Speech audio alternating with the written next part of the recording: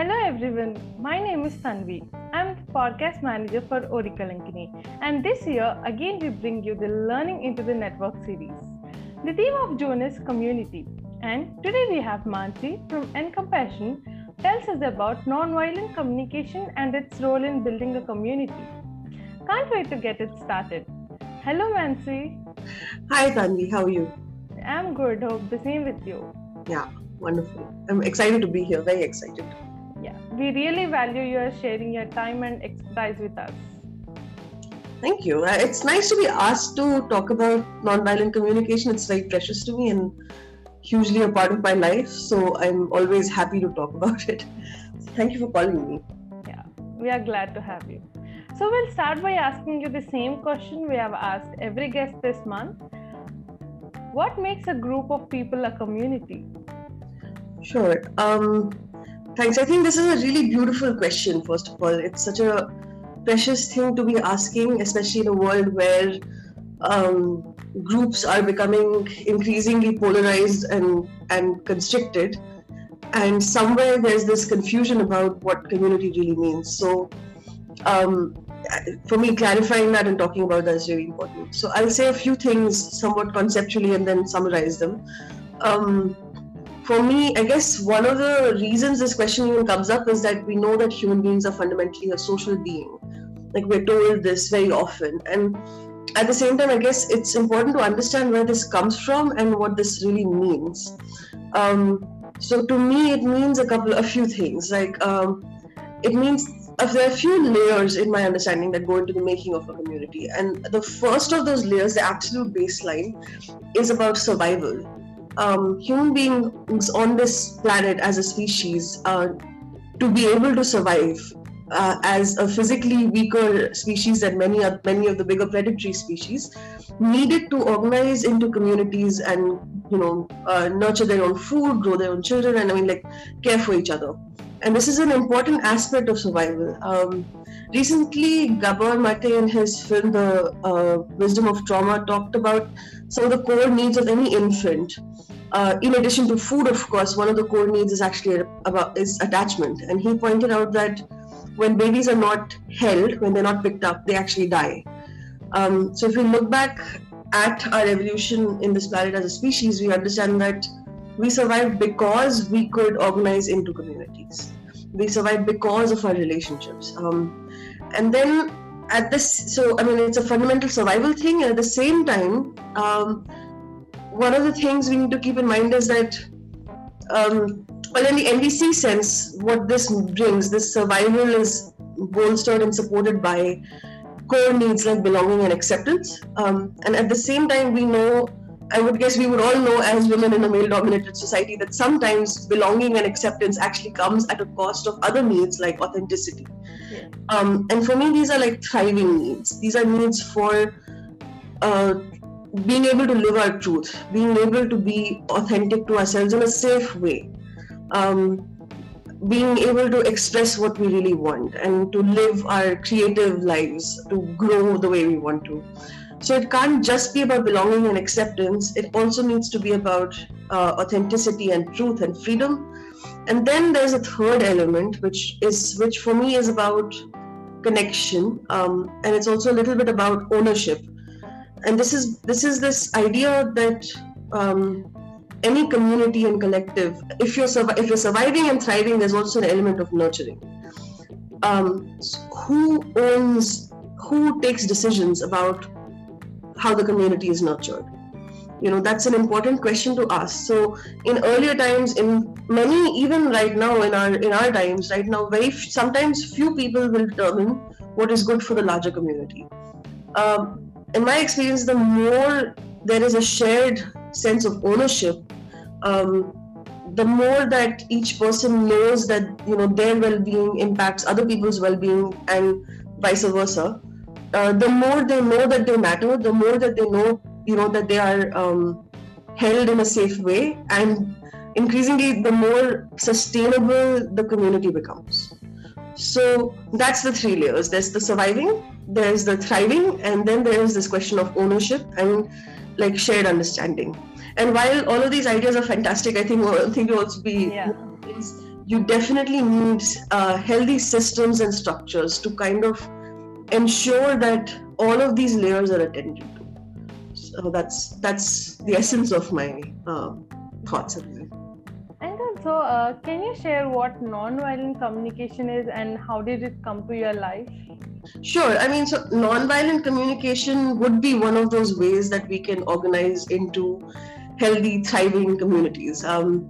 Essentially, to me, non-violent communication is structurally, it is a process and a consciousness that was put together by Marshall Rosenberg based on a number of traditions of non-violence. And he started with two critical questions about connection and compassion. One of those questions was about what do we do? What do some of us do that enables us to stay in touch with our more compassionate nature in difficult circumstances? And what do some of us do that disconnects us from that compassionate nature, that natural spirit of giving that each of us has?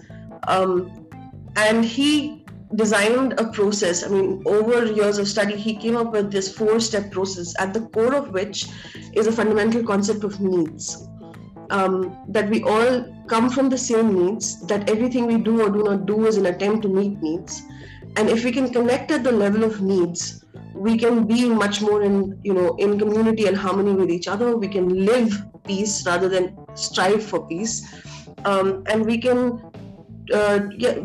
truly thrive as a species together.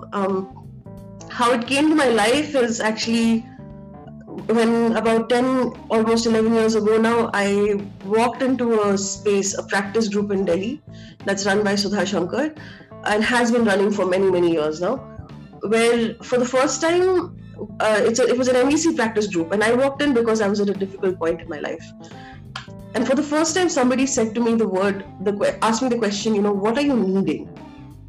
So many people had asked me, what are you feeling up until that point, but nobody had ever asked me what I needed. And it was really empowering for me to connect with not the things that I need, not the strategies with which I wanted to live my life, but with the core needs under them, such as acceptance and love and belonging and creativity and truth. And with that, somewhere, I think that was just the first encounter, and I was sold. And over the next few years, I started practicing it in my relationships and bringing it into my own self-connection practices. And at some point, there was a shift towards this idea, at least for me, that if I live this and I practice this, it needs to be in the context of community. It needs to be, for me, for it to be a whole practice for me, it needs to be in service of a larger whole ahead of me. So that's basically how it came into my life. Can you speak a little about how being in touch with our needs enhances community bond?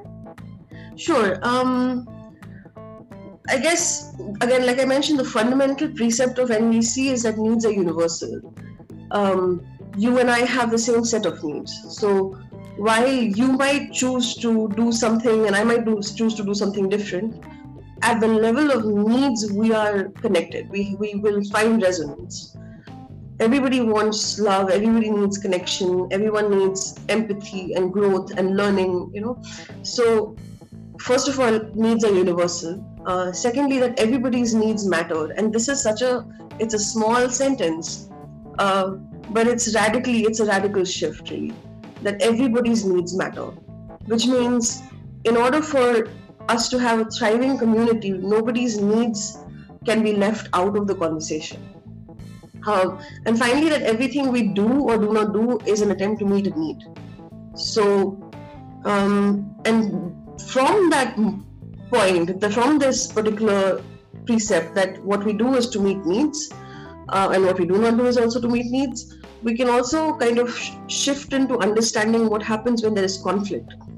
Conflict happens at the level of strategy, so not at the level of needs. So kind of fostering an awareness and a consciousness of our shared needs, the shared humanness of our needs, naturally enhances community bonds. And when I speak to people about what I am longing for and not about what I'm thinking about them, I'm much more likely to build active bridges. So the vocabulary of universal feelings and needs really helps us to communicate what is true for us while holding the other person with care. And then that can really help with building a community. I think it also it maybe provides a bit of a guideline in a sense that for a community to have nurturance, like for me to have nurturance, for me to feel fully connected, I might want to move towards connection with myself in 3 directions. I can either move to myself for self-understanding. I can move towards others to understand them, which is what we call empathy. And I can move towards others to express my truth, which is what we call expression. So if a community has systems of nurturance that support self-understanding, empathy for others, and expression in a way that still holds the other person with care, then that becomes very, very deeply meaningful in a community. Then we come to feelings. In a world where we classify feelings as negative and positive and vice versa, feelings as those feelings that we feel when our needs are met, and those that we feel when the needs are not met. Why is this reframing important? Oh, it's a very critical reframing. It's incredibly important because the reframing is about shifting an awareness. So there's a key difference in NVC, which is about stimulus versus cause. Usually in the way we understand feelings and in fact our own experiences is that something happened to me to cause that. You made me feel angry, you made me feel sad, this happened to me. And in this, what happens is that the root, that as we understand this, we conceptualize that the reason for my experience is something outside me and I'm not in control of it. And what happens when we don't feel like we're in control of ourselves is we get angry, we get ashamed, we get traumatized, we get really anxious. On the other hand, in NVC, we're shifting awareness completely. We're saying that the stimulus might come from the outside, but the reason I feel what I feel is because of the state of my own needs. So it's really about bringing ownership of my experience back to me, reclaiming power over myself by connecting with my needs. So it's a very gentle kind of process. It's about saying, so suppose something does happen to me, like we're leading up to this podcast, I was feeling quite nervous. And now I could say that, oh my God, I have so much to do and I'm really nervous and I'm going to screw this up. And that's why I feel nervous. Then I'm still not in control of what's happening to me.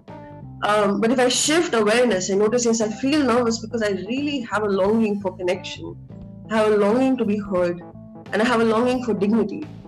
Those are my needs. I can hold them inside me and I can bring them forward with care for the other person. It's not because of somebody else that something happens to me.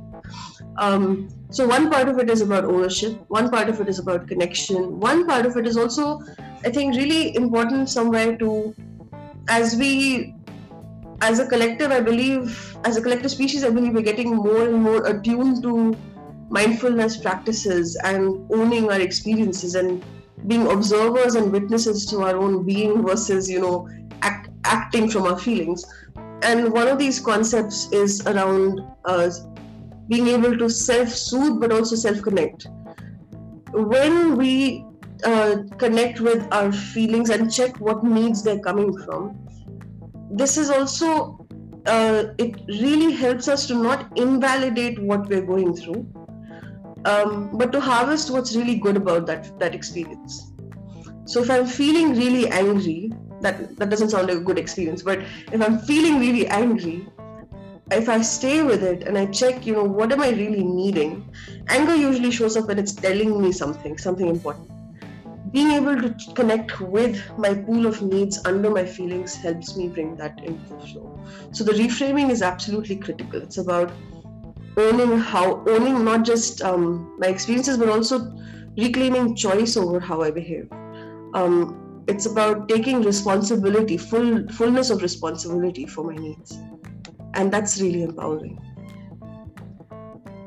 Finally, finally, about request.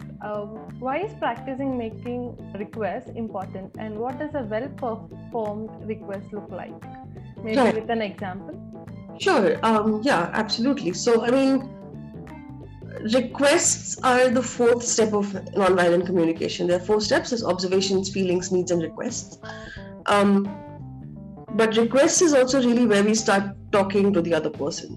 So in a sense, in the dance of communication with the other person, requests are the first step, which means we need to go back to the basic reason why we would practice NVC in the first place. And there are two intentions behind the practice of NVC. One intention is solely for connection, to foster connection, to live connection. And the other is to make life beautiful. And requests is how we start to make life beautiful. It's about owning responsibility for our needs, offering them to the other as an invitation to help us make our lives beautiful, and therefore our shared life together beautiful. And very critically, it's also about being able to hear no to our requests from the other person. So I'll just give you an example, and that would help. So well-formed request would be, like SMART. If you've heard the acronym SMART, SMART. So it needs to be specific. That's how I learned it. There are other short forms floating around, but I learned it like this. So it needs to be specific. It needs to be measurable, action-oriented, reasonable, and time-bound. So, for example, I might need connection. This is really alive in the pandemic. And I can say to you that, I really need to connect with you, or I need connection. But this will not give you or the other person all the information that they need to be able to meet my needs. So I may instead want to make it really specific and measurable, and such as, so for example, I might say something like, I'm really longing for connection. Would you be willing to schedule a Zoom meeting with me so that I can see your face and speak to you for 1 hour this coming Tuesday? And now when the person says no to this, it's very easy for me now to know that they're saying no to my request, to the action, but not to me and not to my need. They're not denying my need. They're just meeting other needs by a different strategy. So again, it's about, it's really it's an invitation to dancing with the other person. So when somebody says no, I might take that back, process it, and then come back with another request with those intentions of making life beautiful and to connect with each other. Thank you so much for really helping us understanding the details. Are there any offerings and workshops at Encompass that you would like to talk about? Sure. Thanks for that. That's a good question. I'd love to talk about it. Encompassion offers many workshops. We offer at least one weekly workshop every Saturday through our Living Bridges program, and we also offer training programs. So this July we have 5 super exciting workshops. In fact, in June itself we have 2 more Saturdays to go. So there's a workshop on requests with Ranjita Jyorkar just coming up, and I'll be offering a workshop on radical curiosity in social change using NVC. And in July, we have 3 NVC offerings, including an introduction, a workshop with Samuel Odhiambo, and again, me with another aspect of NVC and social change as I see it. And we are lucky enough to be hosting Prakhar Bhartiya from the Indian School of Democracy and Meenu Venkateshwaran, who's the co-founder of Prabha and Commutiny, who will come and speak to us about different issues which are social change related, because the work I do has to do with NVC and social change. And we have 3 training programs coming up. We're a very active company. So we have an Inner Foundations NVC workshop coming up, a workshop on a training on relationships, and a training on parenting with NVC. And all of this can be found, information about all of this can be found on encompassion.com. And I want to just mention this, that Encompassion, our work really, when we do the workshops, we take money from these workshops and use that to support our grassroots work. That's how we sort of reorient funds. So we would welcome anyone, absolutely. Thank you for giving your valuable time. Thank you so much for having me. It's been really wonderful. you.